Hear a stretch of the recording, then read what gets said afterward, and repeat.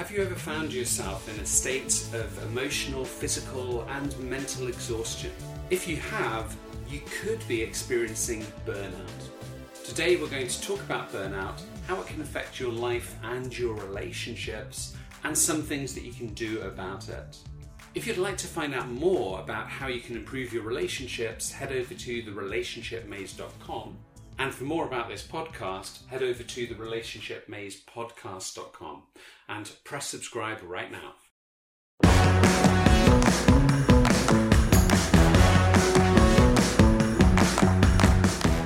Welcome to today's podcast, and today we're talking about burnout. Yeah, so burnout is a term that was coined by the psychologist Herbert Freudenberger in the 1970s. And it describes a cluster of symptoms, really, not just one particular presentation, but it describes a cluster of symptoms that you experience when you're under prolonged stress. So, and the result is that it will affect your physical health, your mental health, and you feel emotionally exhausted all of the time. Yeah, so some people say they feel burned out, but it's not really what would be classified as burnout in that sort of term. Yeah. You know, there's often times when we feel really tired, exhausted, but burnout can be a lot more severe for a lot of people. I mean, I remember years ago, I was working with somebody, and this was a long, long time ago, who had a very high-powered job in working in stocks and trading, kind of thought that they loved their job, went in with lots of excitement, and then just one day woke up and got on a plane to another country for 6 months, didn't even tell their employer they were leaving because they just couldn't face going to the office. Had enough. So yeah, they just had enough, and it was this like something snapped, and it's like they didn't even realise that they were under such stress for such a long time until it was too late, and they just couldn't face going into the office.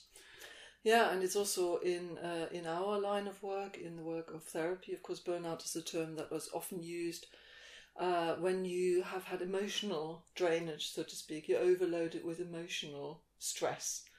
Because, of course, in the work of therapy, you absorb a lot of the stresses and emotional distress of your clients. So burnout can also be can actually manifest quite frequently in our profession, can't it? And I know this sometimes. I feel I get to this point where I notice I've been kind of feeling a bit overwhelmed for a period of time, and I need to have a bit of downtime so that I don't get into burnout. Yeah, and I think that's the thing, is recognising when you are under stress is important, because burnout is usually from excessive and prolonged stress.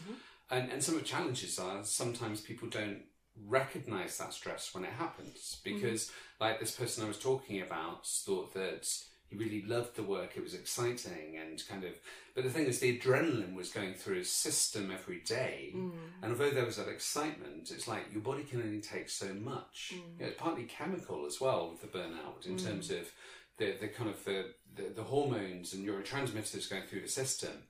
But it's when you get to that point when you just something kind of changes, something kind of and it's not just, like I said, I think sometimes people use terms like burnout a bit too easily. I think we all do. It's like so many terms in psychology that are now just used by everybody, in terms of I think even things like gaslighting and things. Some of these times these things are thrown around just for even the slightest thing when maybe it doesn't actually match what really is. We're talking about something that, like this person suddenly couldn't go to the office for 6 months or a year. There was someone else I spoke to a long time ago who, when they were under excessive burnout, again in a very high pressured job, but also issues in a relationship were going on, also building work that had gone wrong, and this person's hair fell out. Yeah.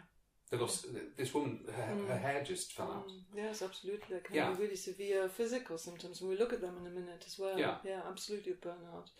Yeah, so it's a sort of gradual process, burnout, isn't it? There's a lead up to burnout. It doesn't just happen overnight. It's not quite the same as stress, and we have a look in a minute as well and look at the sort of the differences between stress and burnout. But if you are experiencing any of the following kind of symptoms, then you may well be on on the road to burnout in the long run. So if you kind of think of every day as being a really bad day, and that goes on for quite some time, if you are exhausted pretty much all of the time, if you find most of the tasks, the work that you have to do really overwhelming or boring or just too much for you or just too dull, then that might be a sign of burnout. And also, interestingly enough, you can also go with burnout, you can go into this kind of shutdown where you basically, you feel nothing actually makes any difference anymore. You don't experience joy, you don't experience excitement, you don't feel appreciated. So that might also be a sign that you are experiencing burnout. So it's a number of symptoms that you might experience. It's not very clearly defined, because just to be clear, that burnout is not a clinical term. It's, as I said at the beginning, it's a kind of cluster, a description of various symptoms. Yeah, and again, some of those signs, they're not necessarily that you are on the road to burnout. I mean, I know, some friends of mine who, for 40 years in their job every day, they thought was a bad day, and they thought that everything they did in their job was mind-numbingly dull. Yes, that's true. Not overwhelming, but, so it's not necessarily always the case you're on the road to burnout, but you do need to identify them. And if you notice some of these symptoms, just be aware that they could be red flags that you need to address. And I think the other thing worth mentioning here is that a lot of the symptoms of burnout are not too dissimilar or compared to the symptoms of depression. So I think, and I wonder what's what really. I mean, I imagine if you're consistently feeling burnt out for a long period of time, then obviously, and you struggle with motivation, you struggle with sleep, you struggle with tiredness, you struggle with a loss of a sense of hope, then these, of course, are also symptoms that ultimately describe depression. And if it gets chronic, we talk about chronic depression if it lasts for, or enduring depression if it lasts for more than a year. So I think there's a lot of overlap here between depression and burnout. Yeah, absolutely. And I suppose at the end of the day as well, they're just a series of symptoms that someone puts a label onto, and some of them cross over. And again, depression isn't the same for two people anyway. It's an experience, and sometimes the fact that we label something makes it sound like, well, this is the same for person A and person B. Oh, absolutely. But it's not. It's it just helps sometimes to give things a label, because we might know how to maybe to work with it, or if you're going to the doctor, that they have an understanding of some of the ways they could work with medication and things. But sometimes it's useful to have a label, but sometimes. No, it's just describing symptoms, isn't it? It's giving a name to a cluster or a series of symptoms, like with burnout. So if we look at physical symptoms, when you're, the sense of being tired and drained all of the time, having nothing to give anymore. Often also, what might be a presentation of burnout is if you constantly get ill all the time. You get every cold that's going, when there's flu around, you might get flu. You're constantly ill, you notice that your immune system is somehow compromised. That might be a sign of burnout. Yeah, so we can classify it into three different areas really. So physical signs and symptoms, we have emotional signs and symptoms, and behavioural signs and symptoms. So again, more physical ones, adding to what you said, was with this person I worked with whose hair fell out. I mean, this was directly relates to too much extreme stress and burnout. Again, frequent headaches, muscle pain, problems with sleeping. Yeah. Then we have emotional signs or symptoms of burnout. So you talked about some of these already. So like loss of motivation, that sense of failure, sense of doubting yourself, or feeling helpless, feeling defeated, often feeling really alone, feeling that you're all on your own, and that maybe that sense of dullness or not having satisfaction in what you're doing. It's interesting. And then there's behavioural. Yeah, they're behavioural symptoms. Yeah, I was just sorry, as you were just talking about these emotional signs, quite interesting, because I was thinking this is often, there's so much overlap, isn't there, with other presentations. I was thinking often that's what a lot of people describe when they talk about midlife crisis as well. This sense of loss of motivation, feeling tired all of the time, not having a very positive outlook on life, and feeling that something needs to change. And that, I think, when we talk about midlife crisis, that can also be a response to feeling constantly burned out, so to speak, and not satisfied in our role anymore. Anyway, that was just a sideline. Maybe we could talk about that in another podcast, because I think that's also lots of sense of meaning, because when we get to the midlife, it's that sense of, well, there's only a certain part of a life left, and have I really lived a life of value? Have I lived a life which is fulfilling or meaningful, which is very different from burnout. Yeah, no, but I agree. Have similar sort of symptoms. The symptoms, the physical or emotional symptoms, are quite often the same. So, but let's do another podcast on midlife crisis. Yeah. Okay, so we're talking about described behavioral signs. So what might you be displaying in terms of behavioral presentations when you are struggling with burnout?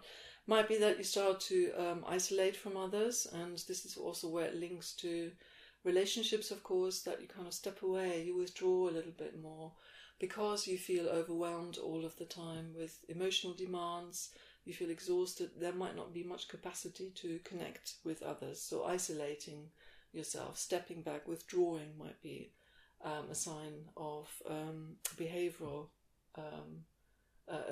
sign of burnout. Yeah. Or procrastination can be a sign of burnout, just taking a lot of time, just sort of starting things or not starting things, and not getting things done, basically. Yeah, absolutely. So, so it's, you with behavioural things, it really is like this person I spoke about earlier, the other person, which is actually just not going to work, coming in late, leaving early, and basically not caring. I mean, I think that's the difference, and that's also the difference between stress and burnout. Is we talked about in a previous podcast about stress. I think we did one on stress. Yeah. But stress can be positive and negative. It's that positive stress, we need some stress, which is often termed eustress, because that gives us the motivation. So motivation, if we didn't have any stress, we wouldn't do anything. But when stress becomes too much, it can become negative stress, so distress. So too much stress, essentially, it's like we have pressures, but we basically, we feel that we need to get things under control to be better. But with burnout, that's really where you get to this stage where you feel just exhausted, devoid of motivation. So, and you just don't care. So you get to the point where it's like, if there was stress, it doesn't energize you in any way, but you just don't care. So you get on that plane, you go to another country and just leave the job, and you just don't care. You just feel you've had enough. You basically, it's about not having enough. So you don't see any hope of change in a situation. So you feel that you're kind of like completely dried up. So it's kind of a key difference. Yeah, and also in your emotional reactions there might be a difference. So if you are very stressed, you might often have a tendency to overreact. So you might flare up a little bit more. You might be, because you're more frustrated, you might be often more angry or display anger more easily or more readily under stress.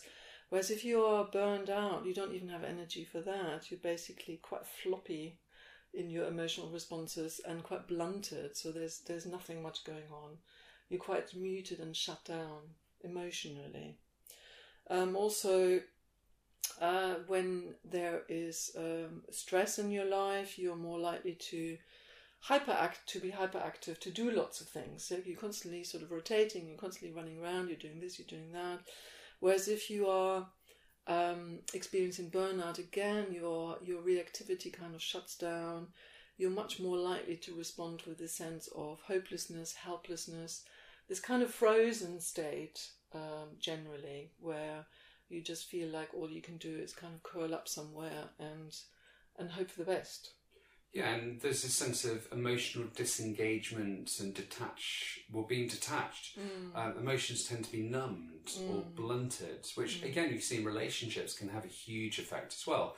If you get burnouts in work, it will also affect your relationships where you just feel numb. I mean, I've worked with several people with this where they felt like almost being a zombie.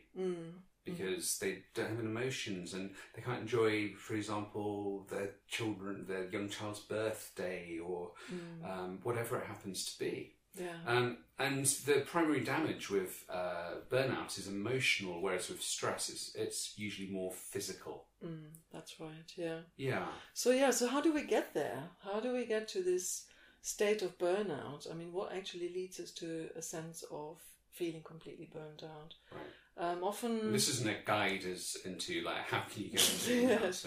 I mean, what is it that kind of gets you there? I mean, obviously it's a chronic kind of overload of tasks. That's one thing. It's like when you're constantly juggling, and you have this kind of Sisyphus task of rolling up the stone up the hill, and it constantly keeps rolling back. So it seems like endless. There's never an end in sight, and whatever you do is not going to be enough. That really, after a while, creates this sense of, well, why do I even bother here? Yeah, I can't do this anymore. It keeps on going. And when there's no sense of control over this, when you feel like you can't change it at all, demands are being made on you, you're helpless, you have no, you're not in charge of your life, somebody else is kind of setting the tone and there's nothing you can do about it. Yeah, and there are many factors in lifestyle kind of influences as well. So it's not just in terms of work or other things, also personality traits. So some of the traits you may have developed, again, whether you're born with them or whether they develop through nurture. There's constantly arguments about that. But also in work, it's about recognition. If you don't get recognition for good work, that can be a contributory factor. So these are kind of key things. When things are monotonous, when things are high pressure all the time. Like I said, this person I worked with thought he loved his job, but it was such high pressure that suddenly there came to the point when he just couldn't take it. And so in terms of lifestyle causes, it could be also lack of supportive relationships. And this is important. We talked about as well when we talked about the podcast on the polyvagal system. I think we talked about there the importance of relationships. So making sure we have close relationships, making sure you take time to socialise, relax, but also not getting enough sleep, not eating properly. Some of these things, not having balance in your food, these things are going to be a factor too. And drug use as well, which sometimes burnout leads to more drug use, but drug use is also, or too much alcohol use is likely to have be a factor in terms of contributing to burnout. Yeah, and I think what's also interesting is often if you have particular tendencies, I think you mentioned this earlier on. So, for example, if you are a perfectionist, you're much more likely to experience burnout. And I hear this quite a lot from clients I work with who always try to get everything right. But if you always try to get everything right and there's just too much to get right, then at some point, there comes this point where you can't cope anymore, and you feel like nothing that you do is ever good enough. You have to kind of constantly try, and the trying is never rewarded. So perfectionism can lead to a lot of problems in that regard. Or of course, often but not always, that might go hand in hand with an underestimation of your capabilities and your capacity. So if you kind of feel like I'm never good enough, I can never meet everyone else's demands, then obviously you're more likely to kind of tip over into this kind of experience of burnout as well. Yeah, absolutely. So in terms of how you deal with burnout, well, first of all, recognising the signs that things are building up. And this is one of the challenges, is that a lot of us, we don't have that awareness. So I think we've talked about in lots of podcasts the importance of developing your self-awareness, noticing how you're feeling physically, how you're feeling emotionally, being able to kind of scan for that regularly and notice, where are you at the moment? What's going on within you, so that you can start to take action on some of those things. But sometimes it's talked about with dealing with burnout. There's a 3R approach, which is first of all to recognise. So watching for the warning signs of burnout, which is what we talked about already. Reverse, which is about seeking support and finding ways to deal with the effects of burnout, and also managing stress. So finding ways to deal with stress, because although, as we said, stress isn't burnout, stress is a contributing factor to burnout, or it can be. Then resilience is finding ways to take care of your physical and emotional health. And I think resilience. The more you build your resilience, the more you'll become more able to not get to that space of burnout. So there have been studies with some approaches, like with ACT, or acceptance and commitment therapy, where when people learn some of these principles, that they're more resilient to burnout, because it's changed the way that you kind of view these things. Yeah, so what do you do about it? I think one of the worst things that you can do is isolate yourself and just sort of keep it all in, so to speak, to not talk about it, to kind of suffer alone, so to speak. What's really helpful is to talk to other people about it, to externalize by describing what you're experiencing, or to have some fun, for example, if you still have capacity for that. Probably you might not with burnout, but to be sociable with others, to kind of share your burden, so to speak. So if this is at work, of course, most of the burnout is experienced within the work context, then it does actually help to have a good moan about your workplace sometimes to your co-workers, and have a discussion about it, and describe what you're experiencing. Sometimes just noticing that you're not alone in this situation might make a difference, that other people might find the workload equally as challenging as you do. That might kind of put it a little bit more into perspective, and make you feel less incapable, or having less of a sense of this is all my fault because I'm not good enough at this. So reach out, and of course if you are in a relationship, it does help, doesn't it, to talk to your partner about your experiences rather than to shut down. And often partners, particularly if they tend to be a little bit more avoidant in their presentation, generally, where they feel like they need to manage this, they need to be independent, they need to kind of get on with it by themselves. If they have that kind of drive or that way of thinking, they might struggle to communicate the difficulties to their partner. But it really is important not to do that, because it isolates you even further. Yeah, and we know that, again, when we talked about the polyvagal system, that speaking to somebody face to face is one of the best ways to calm your nervous system. So that's really, really important to do that. And although you said about having a moan, it's not necessarily about moaning, it's just about talking with somebody, connecting, making connections. In fact, what's useful is to limit your contact with negative people. So actually, if you're in the workplace and the other person's quite negative as well, that may actually not help you. You want to kind of talk to someone who's going to listen, but not where you're just going to moan, not where you're going to increase the negativity, because what you want to do is be able to kind of have somebody listen to that.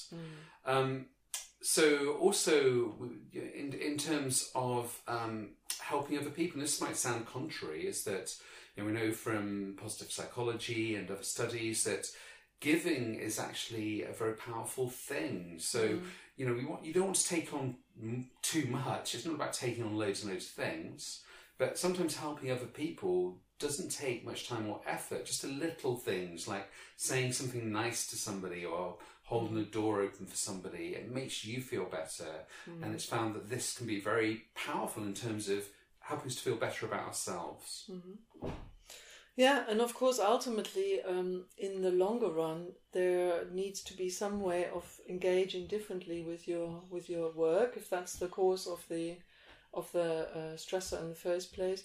You need to find some different way of establishing a different relationship with your work. And I know that's more easily said than done if you're working in a high pressure environment.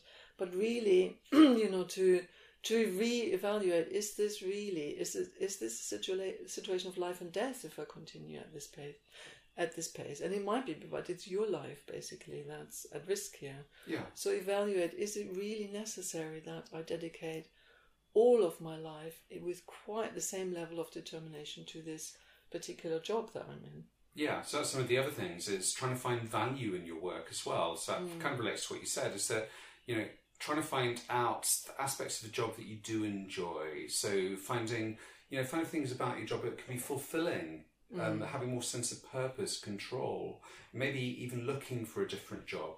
Or finding balance in your life outside of hobbies or things that you can do.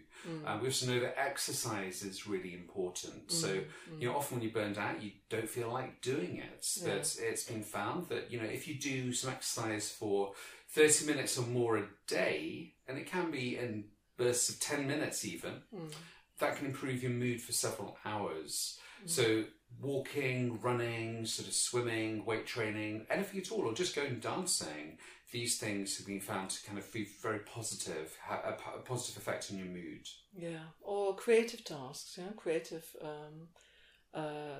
activities, not tasks. If task sounds too hard, it's not really the point. So creative activities can really be helpful and offer some kind of counterbalance, because you can immerse yourself into something that you might experience as joyful. So for me, it's painting. If I have enough time for painting, I can completely lose myself in the task. It's quite mindful, so to speak, as well, to do something creative, I think, because you can focus very much on the here and now and kind of shutting out any stresses that might be going on in the rest of your life. Yeah. And then a few more things in terms of diet as well. So it's thinking about, avoiding too much alcohol, so keeping that, drinking alcohol in moderation, avoiding smoking, cutting down on sugar and like refined carbohydrates. So some of these things can lead to a crash in mood and energy. And just think about balancing your food. So balancing out sort of fruit, vegetables, kind of just making sure you're getting enough of the vitamins and nutrients that can help you physically. Yeah. But I think ultimately it's about a shift in attitude, isn't it? I think that's the most important factor in all of this. It's kind of remembering or reminding yourself that actually you are worth taking care of, you're worth looking after. And even if it might require some more drastic changes in your life in relation to all of what we've talked about.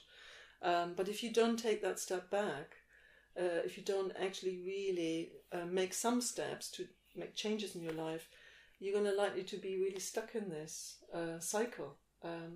And ultimately, you could get really unwell over a long period of time. Yeah, and I think the key thing to take away from this as well is that, just be aware of those signs that you've got too much stress over a long period of time and take action before it's too late. So start to do some of those things. Think about some of the things we talked about, because if you take action now, you can prevent these things. So it's something that you can prevent, but just be aware of it. And be aware as well, in terms of burnout has an effect not just on your life, but on your relationships. So, this podcast is about relationships primarily. And it's really important to notice that burnout at work can have a huge impact on your own relationships. So, take action and do something about it before it gets too much. Yeah, that's where we want to leave it, really. Yeah. Great. So, please tune in next week and press subscribe so you can listen to every episode of our podcast, and we look forward to speaking with you next week. Take good care. Until then, bye for now. Bye.